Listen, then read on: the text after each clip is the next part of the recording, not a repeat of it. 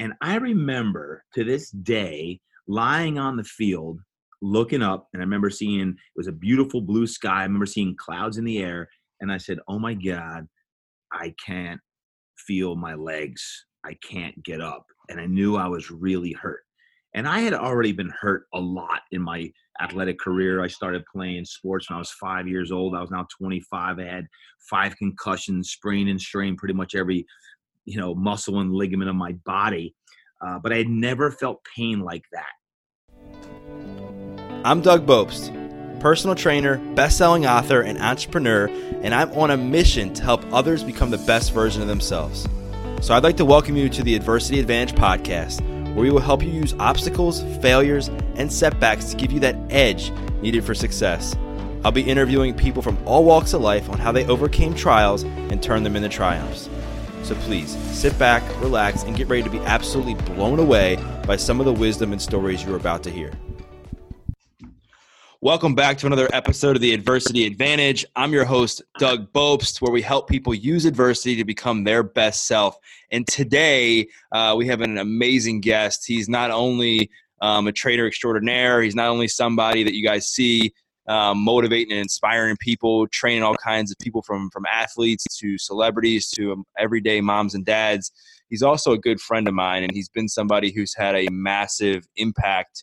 I don't use that word lightly, in my life.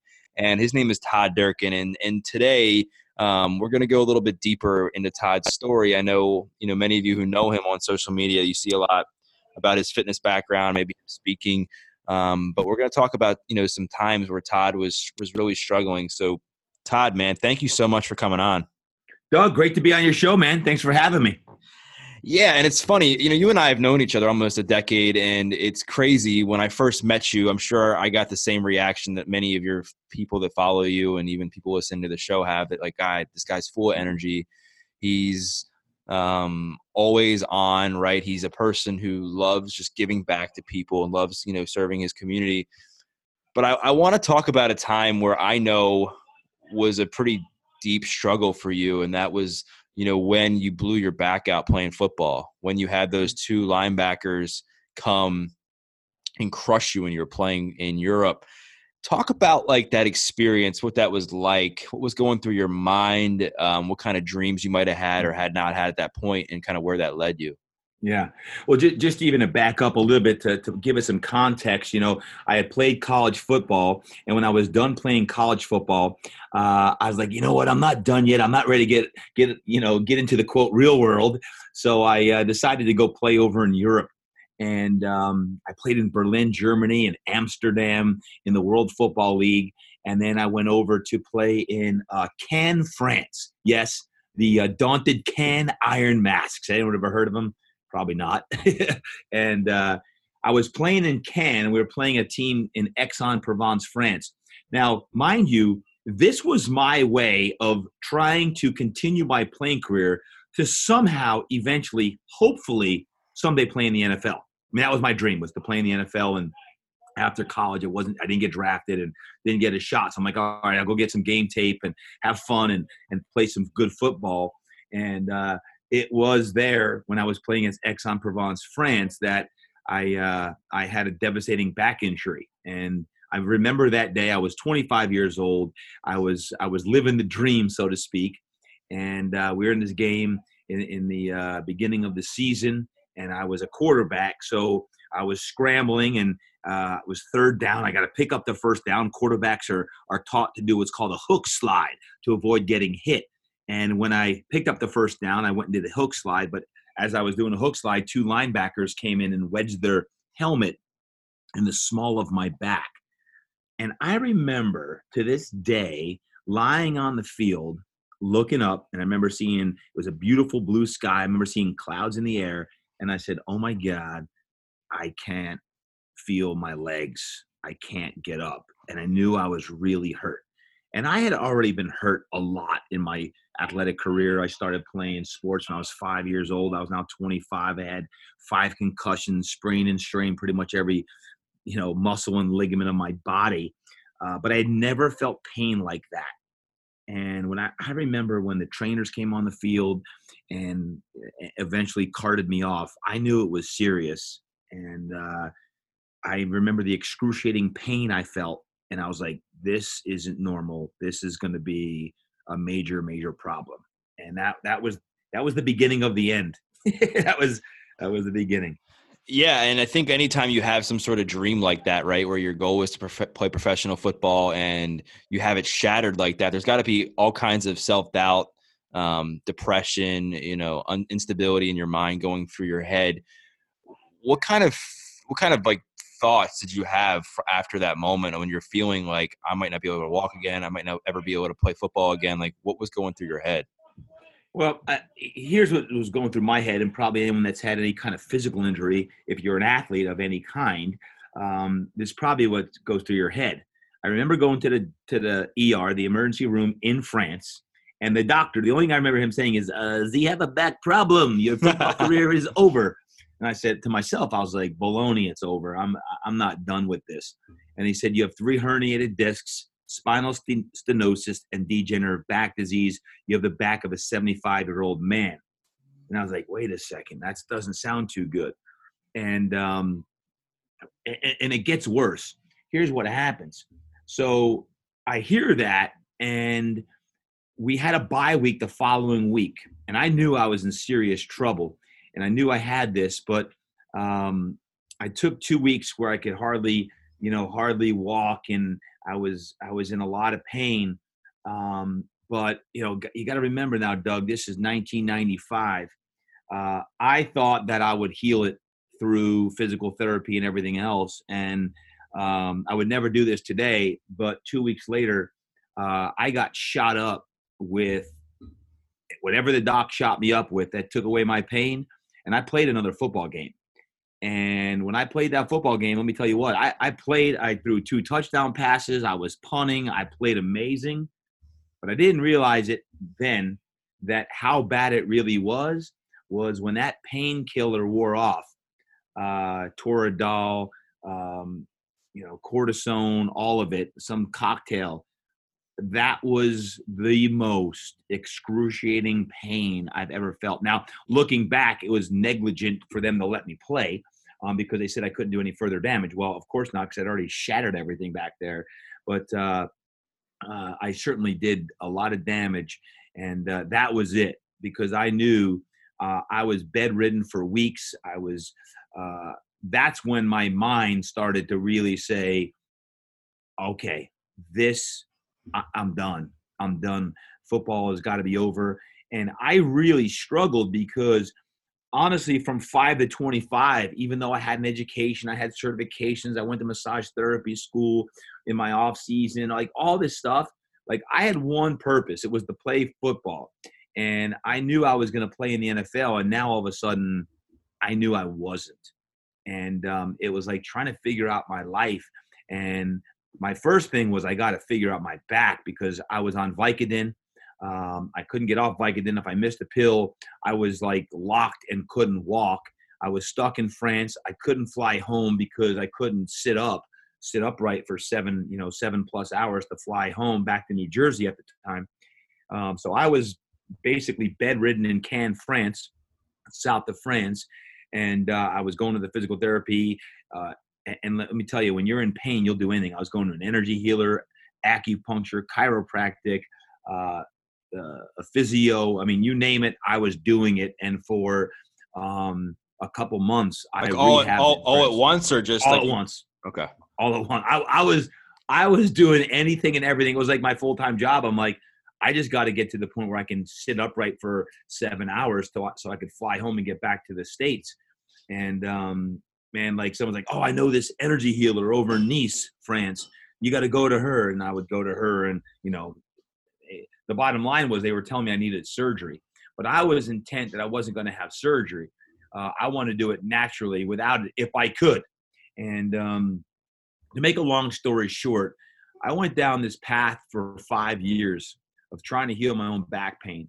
And I had to rediscover my own dream, because initially I really struggled with the fact that I was no longer going to be able to live my dream, and I had to recreate a dream. But I didn't really know what that was going to be. I didn't know if I was going to go into teaching and coaching.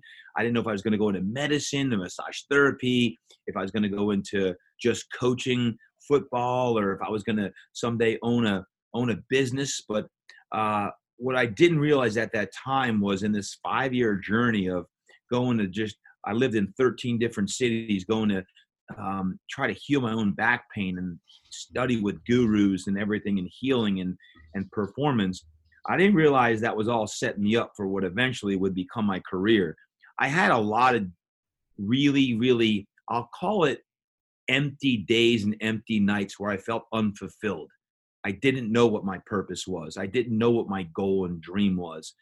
It was so focused on trying to get better and just like take the next step that I couldn't look 5 years or 10 years or 20 years down the lane, because it was like, man, I just got to get off this Vicodin, and I've got to like figure out just what I'm gonna do with my own back so I can survive and live pain free first. Yeah, and it's funny how our biggest setbacks become our biggest blessings, right? And I think a lot of times we don't realize that when we're going through it. And I know for you, it definitely, you were able to use a lot of your pain and turn it into which now your purpose. Like, did you ever have any other aspirations besides playing football? Like, I know like becoming a trainer was something that you was evolved and everything. Like, did you ever like want to be like a business person, like a lawyer, like anything like that? Or was it just football?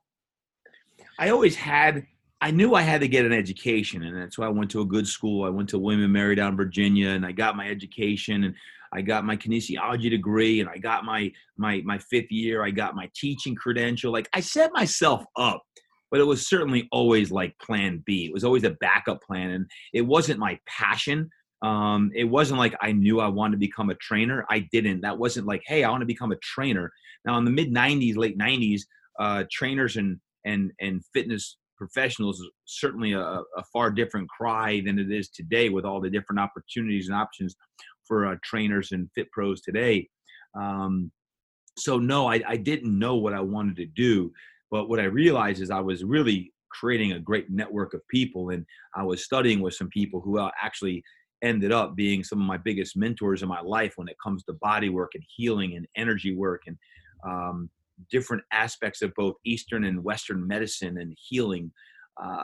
It's amazing looking back now. It all makes sense. Going through it, I felt like a lost sheep. I really felt, even though I had the degrees, even though I had opportunities, I felt like God had a plan for me, that I had the trust. And the easy thing would have been to like take a job and start making money.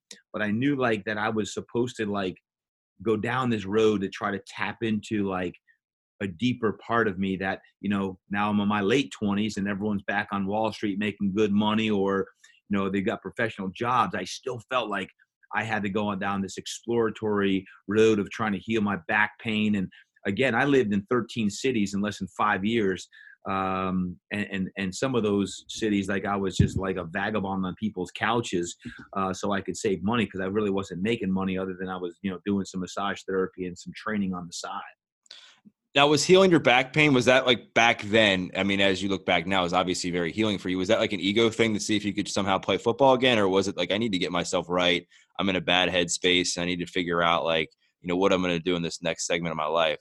No, it wasn't to play football again. I pretty much by that point knew that football was over. It was really just I didn't want surgery. I don't like surgery. I had never had a surgery before up to that point. And I just said, hey, if I can heal it naturally, I will. And I didn't know if it would happen or not, but I eventually met a guy named Dub Lee. Dub Lee did something called Rolfing, Feldenkrais, and energy work. Tanu Roshi taught him this work called Zen body therapy. I learned from Dub, and in him starting to work on my psoas, hip flexors, PSOAS, psoas. I learned about the importance of fascia, connective tissue, and how it's interwoven on all the muscles, tendons, ligaments, organs, bones of the body. And I got opened up to this whole system of like, wow, I had been through my degree in kinesiology. I'd been to massage therapy school. But I'd never studied fascia like this, and found out how all physical, mental, emotional trauma is stored in fascia. And I started studying this stuff. And Double E, and he was in his 70s. He took me under his wing, and it was really that like turned my head around of like, man, like no one's teaching this stuff. And I really dove headfirst into that. And that work is what actually ended up allowing me to get off that Vicodin. I had a really serious detox from that stuff. And next thing I know, I was off the Vicodin, and I was studying to learn all this, the Rolfing and the Feldenkrais and the energy work, which went well into my traditional strength and conditioning background. And again, throughout this period of time, pretty much from 1995 to year 2000, I didn't know it then, but it was all things going to my toolbox, so that when I would eventually go into business, these were all skills that I had learned that was going to allow me to work with the people who I work with today and have worked with for a long time. So that feeling of lost, feeling of emptiness, like what am I going to do for a living? I'd always dreamt of that. It took a lot of patience, and it took a lot of like just focus on the here and now, like focus on today. Don't worry and stress about all the things I can't control. Yeah. And I know you and we've talked a lot about mentoring and mentorship, and I know you've been a great mentor of mine and to hundreds of other people. They say people come into your life for a reason. For me, that was my cellmate. Do you feel that Double E was one of those guys who came into your life at that point in time to help kind of nourish you from where you were at and kind of has, kind of helped get you to where you are today? 100%. There's no doubt people do come into your life at just the right times. And for me, you got to realize at that point now, 2 years after my injury, I was now living in Los Angeles. I was training some of the biggest actors, actresses, and producers in Hollywood. I was living with a guy by the name of Michael King. Michael King produced Oprah Winfrey. He produced Wheel of Fortune, Jeopardy. And Michael King is the one who brought me from the East Coast out to the West Coast. And it just so happened that Double E had a workshop in Los Angeles. And my sister, Patty, said, you got to go to this workshop with this guy named Double E. He doesn't do marketing. He's kind of like, you got to seek him out and find him. And I knew right when I met that guy, again, gruff old man, was in his 70s, that this was a guy I could learn from. And what he really did to me was after session 4 of 10, his type of work is done in a series of 10 sessions. I remember he was working on my hips, my psoas and my hip rotators. I got off the table and I felt amazing. Like I started popping around and doing skipping. I'm like, Dub, I think I could play football again. Now, what happened next is what I needed. Double E said, no, Dodo Bird, your time is done. It's now time for you to start sharing this work. And he hit me. He hit you? He hit me. He backhanded me. I almost knocked this old man out, right? But here's the thing. I honestly needed him to do that for me, to give up the dream finally, once and for all, to say, even though now I'm pain-free and I'm off Vicodin and I feel like $1 million, you don't have to go back and live the old dream. You can create a new dream. And I realized that Dub needed to tell me that. Maybe every now and then you need someone to kind of slap you upside the head and say, yo, Dodo Bird, it's time to move on. Get over it. Find a new dream. Create a new dream. Go impact the world in a different way than that. You're not tied to a football player. You're not just a football player. You're a human being who's got a deeper purpose than just a sport. Go out there and change the world with this type of work. And to me, that was the catalyst for me to get released. And I went to grad school and I met my future wife down at grad school. And then I opened my business and man, that was over 20 years ago. What's crazy, Todd, is I was actually just thinking about this a few minutes ago, how like your biggest setback became like your biggest, now like your bread and butter, right? I would arguably say, besides professionally, one of your greatest accomplishments has been with Drew Brees and in training him. And obviously, he's now become one of the greatest quarterbacks to ever play the game. And I think it's funny how your pain, your adversity of, having your dreams crushed to play professional football as a quarterback got shattered. And here you are training arguably one of the greatest quarterbacks of all time. And I think there's no coincidence in that. And it's just, it's crazy how the chips fall. And, one other thing I want to bring up is I know. Let me just explain this, because you're like, wait, Drew Brees, how do you get training Drew Brees from where you go? Right. Because this is important. Because I dove into body work and all these healers, what happened was when I opened my business in year 2000, I always wanted to work with athletes, but I didn't train athletes for the first 2 years. I just trained regular moms and dads and people were coming in to lose weight. But I still had the intention, the goal to train athletes. There's this gal doing Pilates who says, my husband has a bad back. Could you help him? I said, yes, I can. I do type of body work called Rolfing, structural integration, sports massage. She brings her husband in. I didn't know this, but her husband happened to be the starting left tackle for the then San Diego Chargers. We had a great session, despite him breaking my table in half. That's another story. He says, that was an extraordinary session. Would you be interested in coming down to work with the San Diego Chargers and doing all the work after our games? I said, of course I would. I would love to. Vaughn Parker opened the door for me to go down, and for the next 2 years in the early 2000s, I was a sports massage therapist for the San Diego Chargers on Mondays after games. It was there that a guy named LaDainian Tomlinson, the first-round pick, said to me, Todd, I hear you do something called functional fitness, which combines all your training with balance and core strength and plyometrics. I said, yes, LaDainian, that's what I do. And he said, I want to come train with you after the season's over. When the season was over after his rookie year, he called me the day after the season was over and started to train with me. It was LT that brought Drew in 3 months after training with me. So you see, those are the dots that connect back to the back injury. Because, man, 1995, I could have never fast forwarded to 2002 when I first started working with these guys, 7 years. If you would have told me it's going to take 7 years for you to figure out, like, it's going to take you, and I'm going to have you work in the NFL, I'm going to have you work with the world's best athletes and do training with them and body work with them and get their mind right and everything else, I would have said, you're crazy. I'm playing professional football in Europe. How am I going to work with the NFL best athletes? And as a trainer, as a massage therapist, as a body worker, as a coach, you kidding me? That was God's plan for me. And for the last 17 years now, I've been training Drew. And it's because of all the stuff that happened that I couldn't see at the time, but I was open to receiving from the universe the people who were showing up in my life to work with them and not chase money or to go after fame. It was about, I wanted to learn. I spent my 20s learning, literally learning life, but skills and getting mentored and being poor and that. And it wasn't until I was just shy of my 30th birthday when I opened Fitness Quest 10 in the year 2000.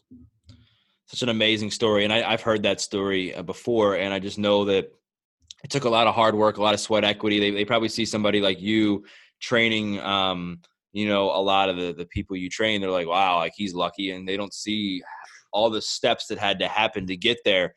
One of the things I highly respect about you, and I know a lot of people that are in your circle do as well, is how much of a great family man you are. And I want to talk about another setback or piece of adversity for you that I think became your biggest blessing, and that was being one of 8 kids, 5 sisters, 2 brothers, right? And having your dad, I know, leave when I think you were 5 years old. That's actually when my dad left as well. I've met your mom. I know your relationship with your mom is really strong. And I know a big part of your life was when you lost your dad. That was something that was really hard for you.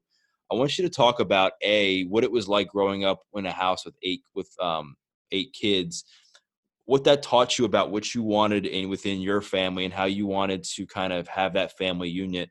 And also how you re-nurtured that relationship with your dad after he left, and, how you kind of journeyed through that until the day that, he left the earth.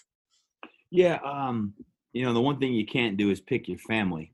And I am very fortunate to have incredible siblings. I have 7 brothers and sisters, 5 sisters, 2 brothers. And as the youngest of 8 kids, the thing is we grew up with very little money. I grew up in a town called Brick, New Jersey, and it was a blue collar town. And mom and dad, when they got split up, we didn't have much. And I remember being the lunch ticket kid. I remember being embarrassed going to school and trying to hide the orange lunch tickets. And there was 5 tickets per week. And I'd hand that. And I was the poor kid, you know. I had hand-me-down clothes. The house didn't look good. The lawn wasn't mowed.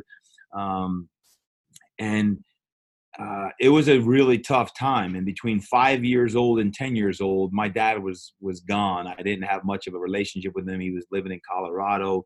And, you know, it was just, I'll tell you, it was, they used to call me Tough Todd because they got in fights all the time. You probably even know that, Doug. I used to fight.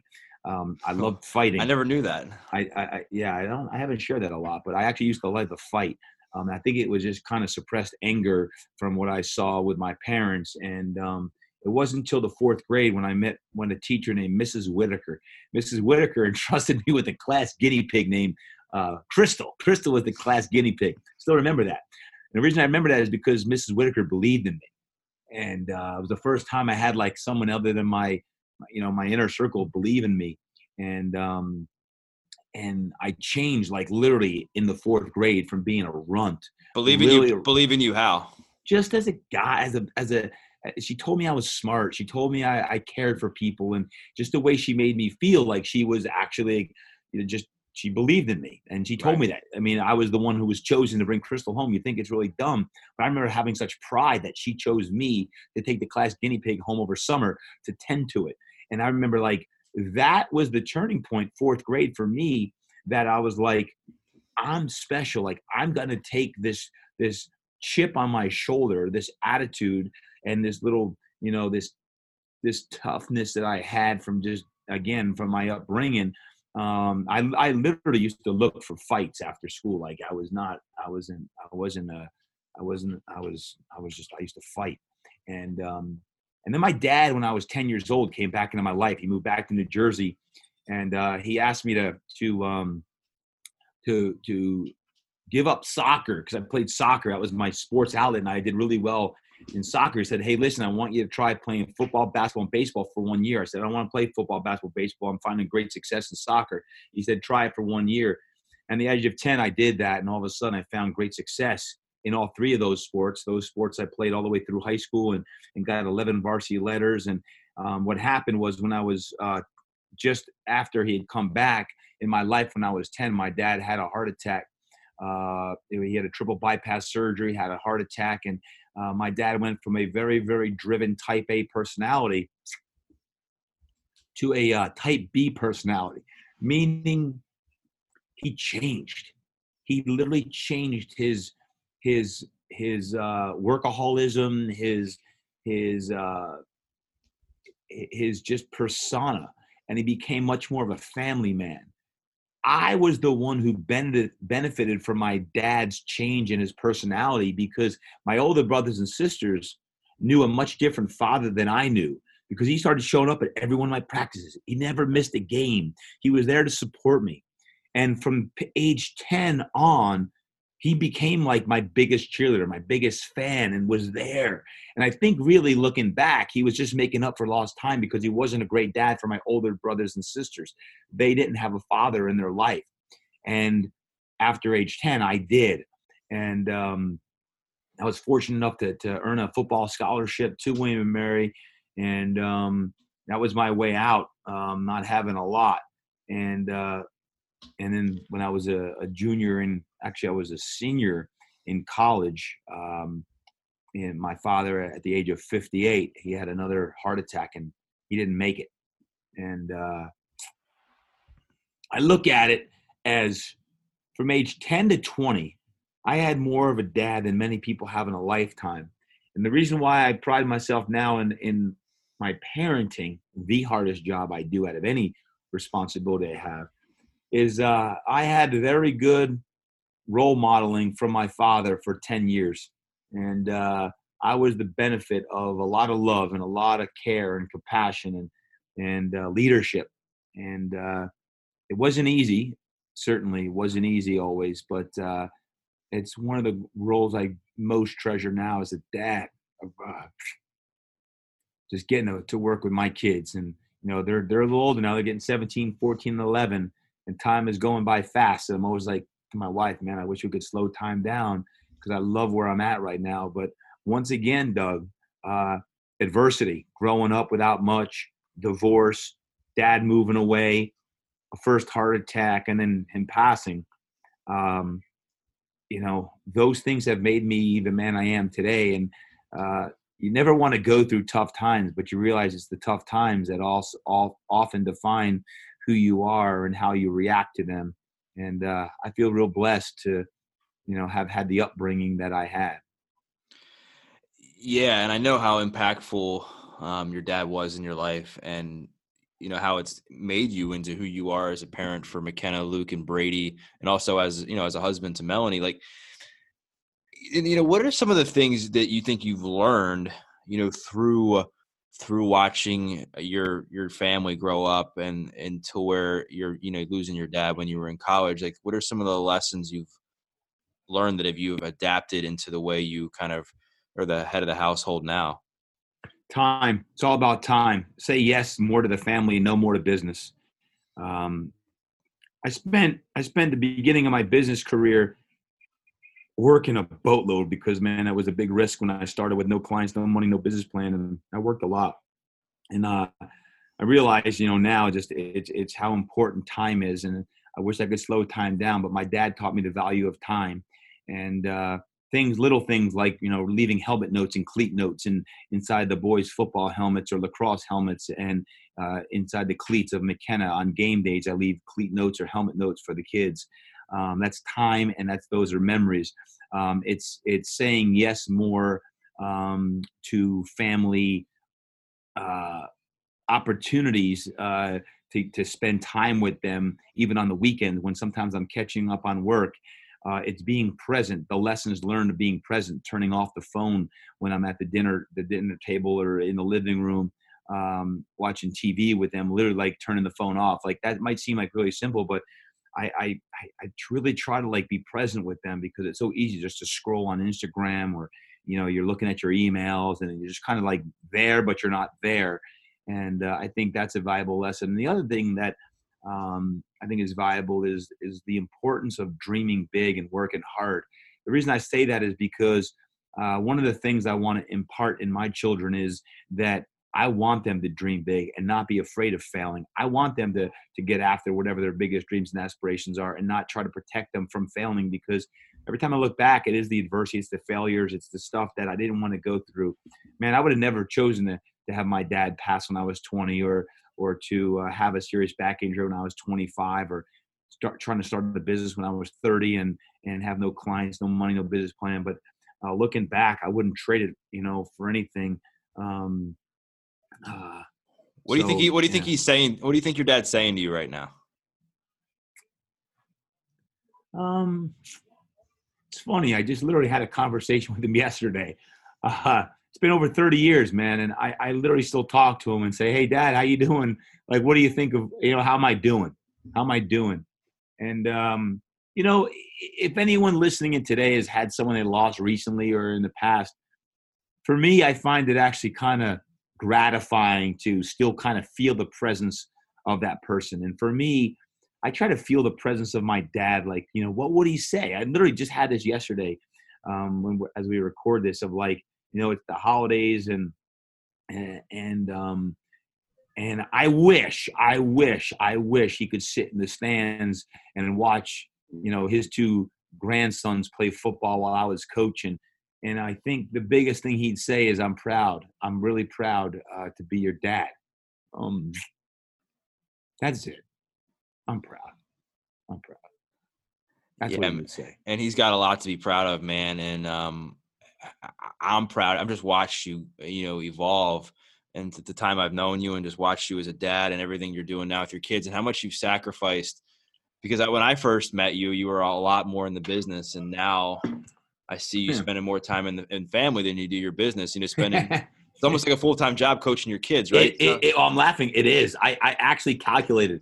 I calculated 350 hours of coaching football this season. I'm like, wait a second. It's an unpaid job. Why am I spending it's the worst business decision one could ever make.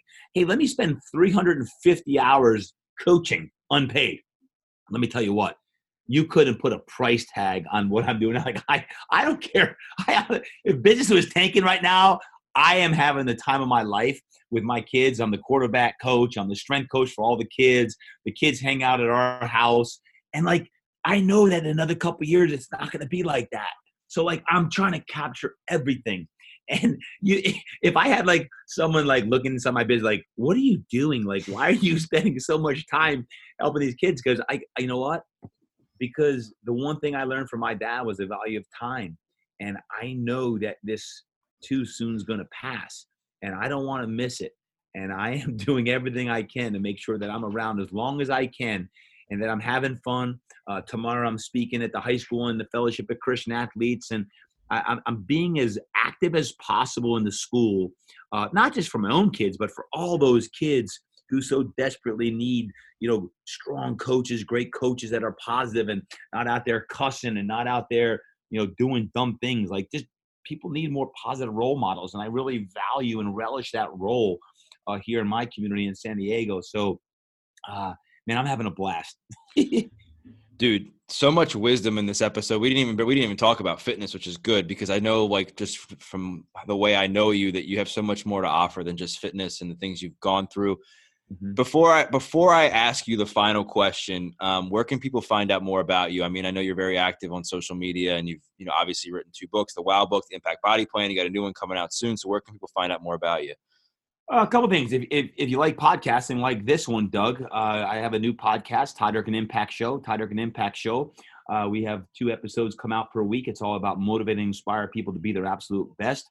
If you're on Instagram or social media, just go to my name at Todd Durkin, Durkin, and I have a website, todddurkin.com. Real simple. Let's just say, I'll use this as an example because I know this is very personal to you. What advice was your dad giving to you when you were training for NBC Strong? Because I know that was a very big time of adversity for you where you really didn't know what was going to happen. You really didn't know what was going to transpire on the show. You had a lot going against you. I know you sought out wisdom from your dad. What was he saying to you? We got this. We got this. During the filming of NBC Strong, it's now on Netflix, by the way, for anyone who hasn't seen Strong. It was probably the deepest I got spiritually and in my faith, because as the oldest trainer on the show, they were having us do these crazy physical feats. My body was beat up. Literally, I tore my shoulder. My back was from my previous injury was feeling every ache and pain it possibly could. My knee was shot. It eventually needed to be replaced. And I was channeling this spiritual energy and strength from my father. And literally I'd go down in the Strong Yard every morning at 6 a.m. despite filming till 3 a.m. I had very little sleep, and I was praying to God to get some divine wisdom. And I would literally see my dad, and I would literally start welting up with tears. I'm like, Dad, how are we doing this? Because I kept winning these different competitions. I had no clue how the heck I was beating these dudes that were 20 years younger and jacked up. And like, I was just finding some serious grit. And it was really looking back all the way back to I was 5 years old. It was who I was. And he said, don't forget who you are. Don't forget who you are. We got this. We got this. And it was the confidence. It was the strength I felt. And I guess the thing I would just share is this with anyone is sometimes you do forget who you are. When you're going through adversity and you're going through a tough time, and sometimes you feel like, man, you are crawled up in the bottom of the barrel and you're looking up and you don't even know if you got anything left, is you got to dig down and remember who you are at your core, at your roots of like, man, this is who I am and I can get through this. For me, I had to put a freak in between my name And that's what I would say is, I mean, because sometimes I forgot who I was when I was doing the challenges. I'm like, how am I going to get this? I'd be like, I say my name with a freaking in the middle of it. And next thing I know, I would be winning this stuff. And it wasn't necessarily just about winning. It was really about proving to myself that I'm stronger even now than I was then. Because what I always say is this: you don't know how strong you are until strong is all you have left. You don't know how strong you are until strong is all you have left. And sometimes you're so low, and you got to dig down to the core of your core, like the deepest part of yourself, and you got to ask God for help, and you got to ask everyone around you for help, and you got to find out what you're made of. But truly, deep down, you're always way stronger than you think, and you don't know how strong you are until that's the only thing that you have left. So well said, man. I have no words. Thank you so much for all your wisdom you shared. I know you shared so openly and honestly, and your vulnerability is something that you should be extremely proud of. And we appreciate you having you on. Doug, thank you, man. I appreciate you, and I'm proud of you for all that you're doing, and love the community you serve. I know you've always been hustling, and with your background and who you're impacting as well, I appreciate all that you're doing to make the world a better place to live too. So thank you for what you're doing. Thanks, man. So there you have it, folks. Todd Durkin, the man, the myth, the legend. I appreciate y'all for listening to this episode of The Adversity Advantage. I'm your host, Doug Bopst, and we will see you next time.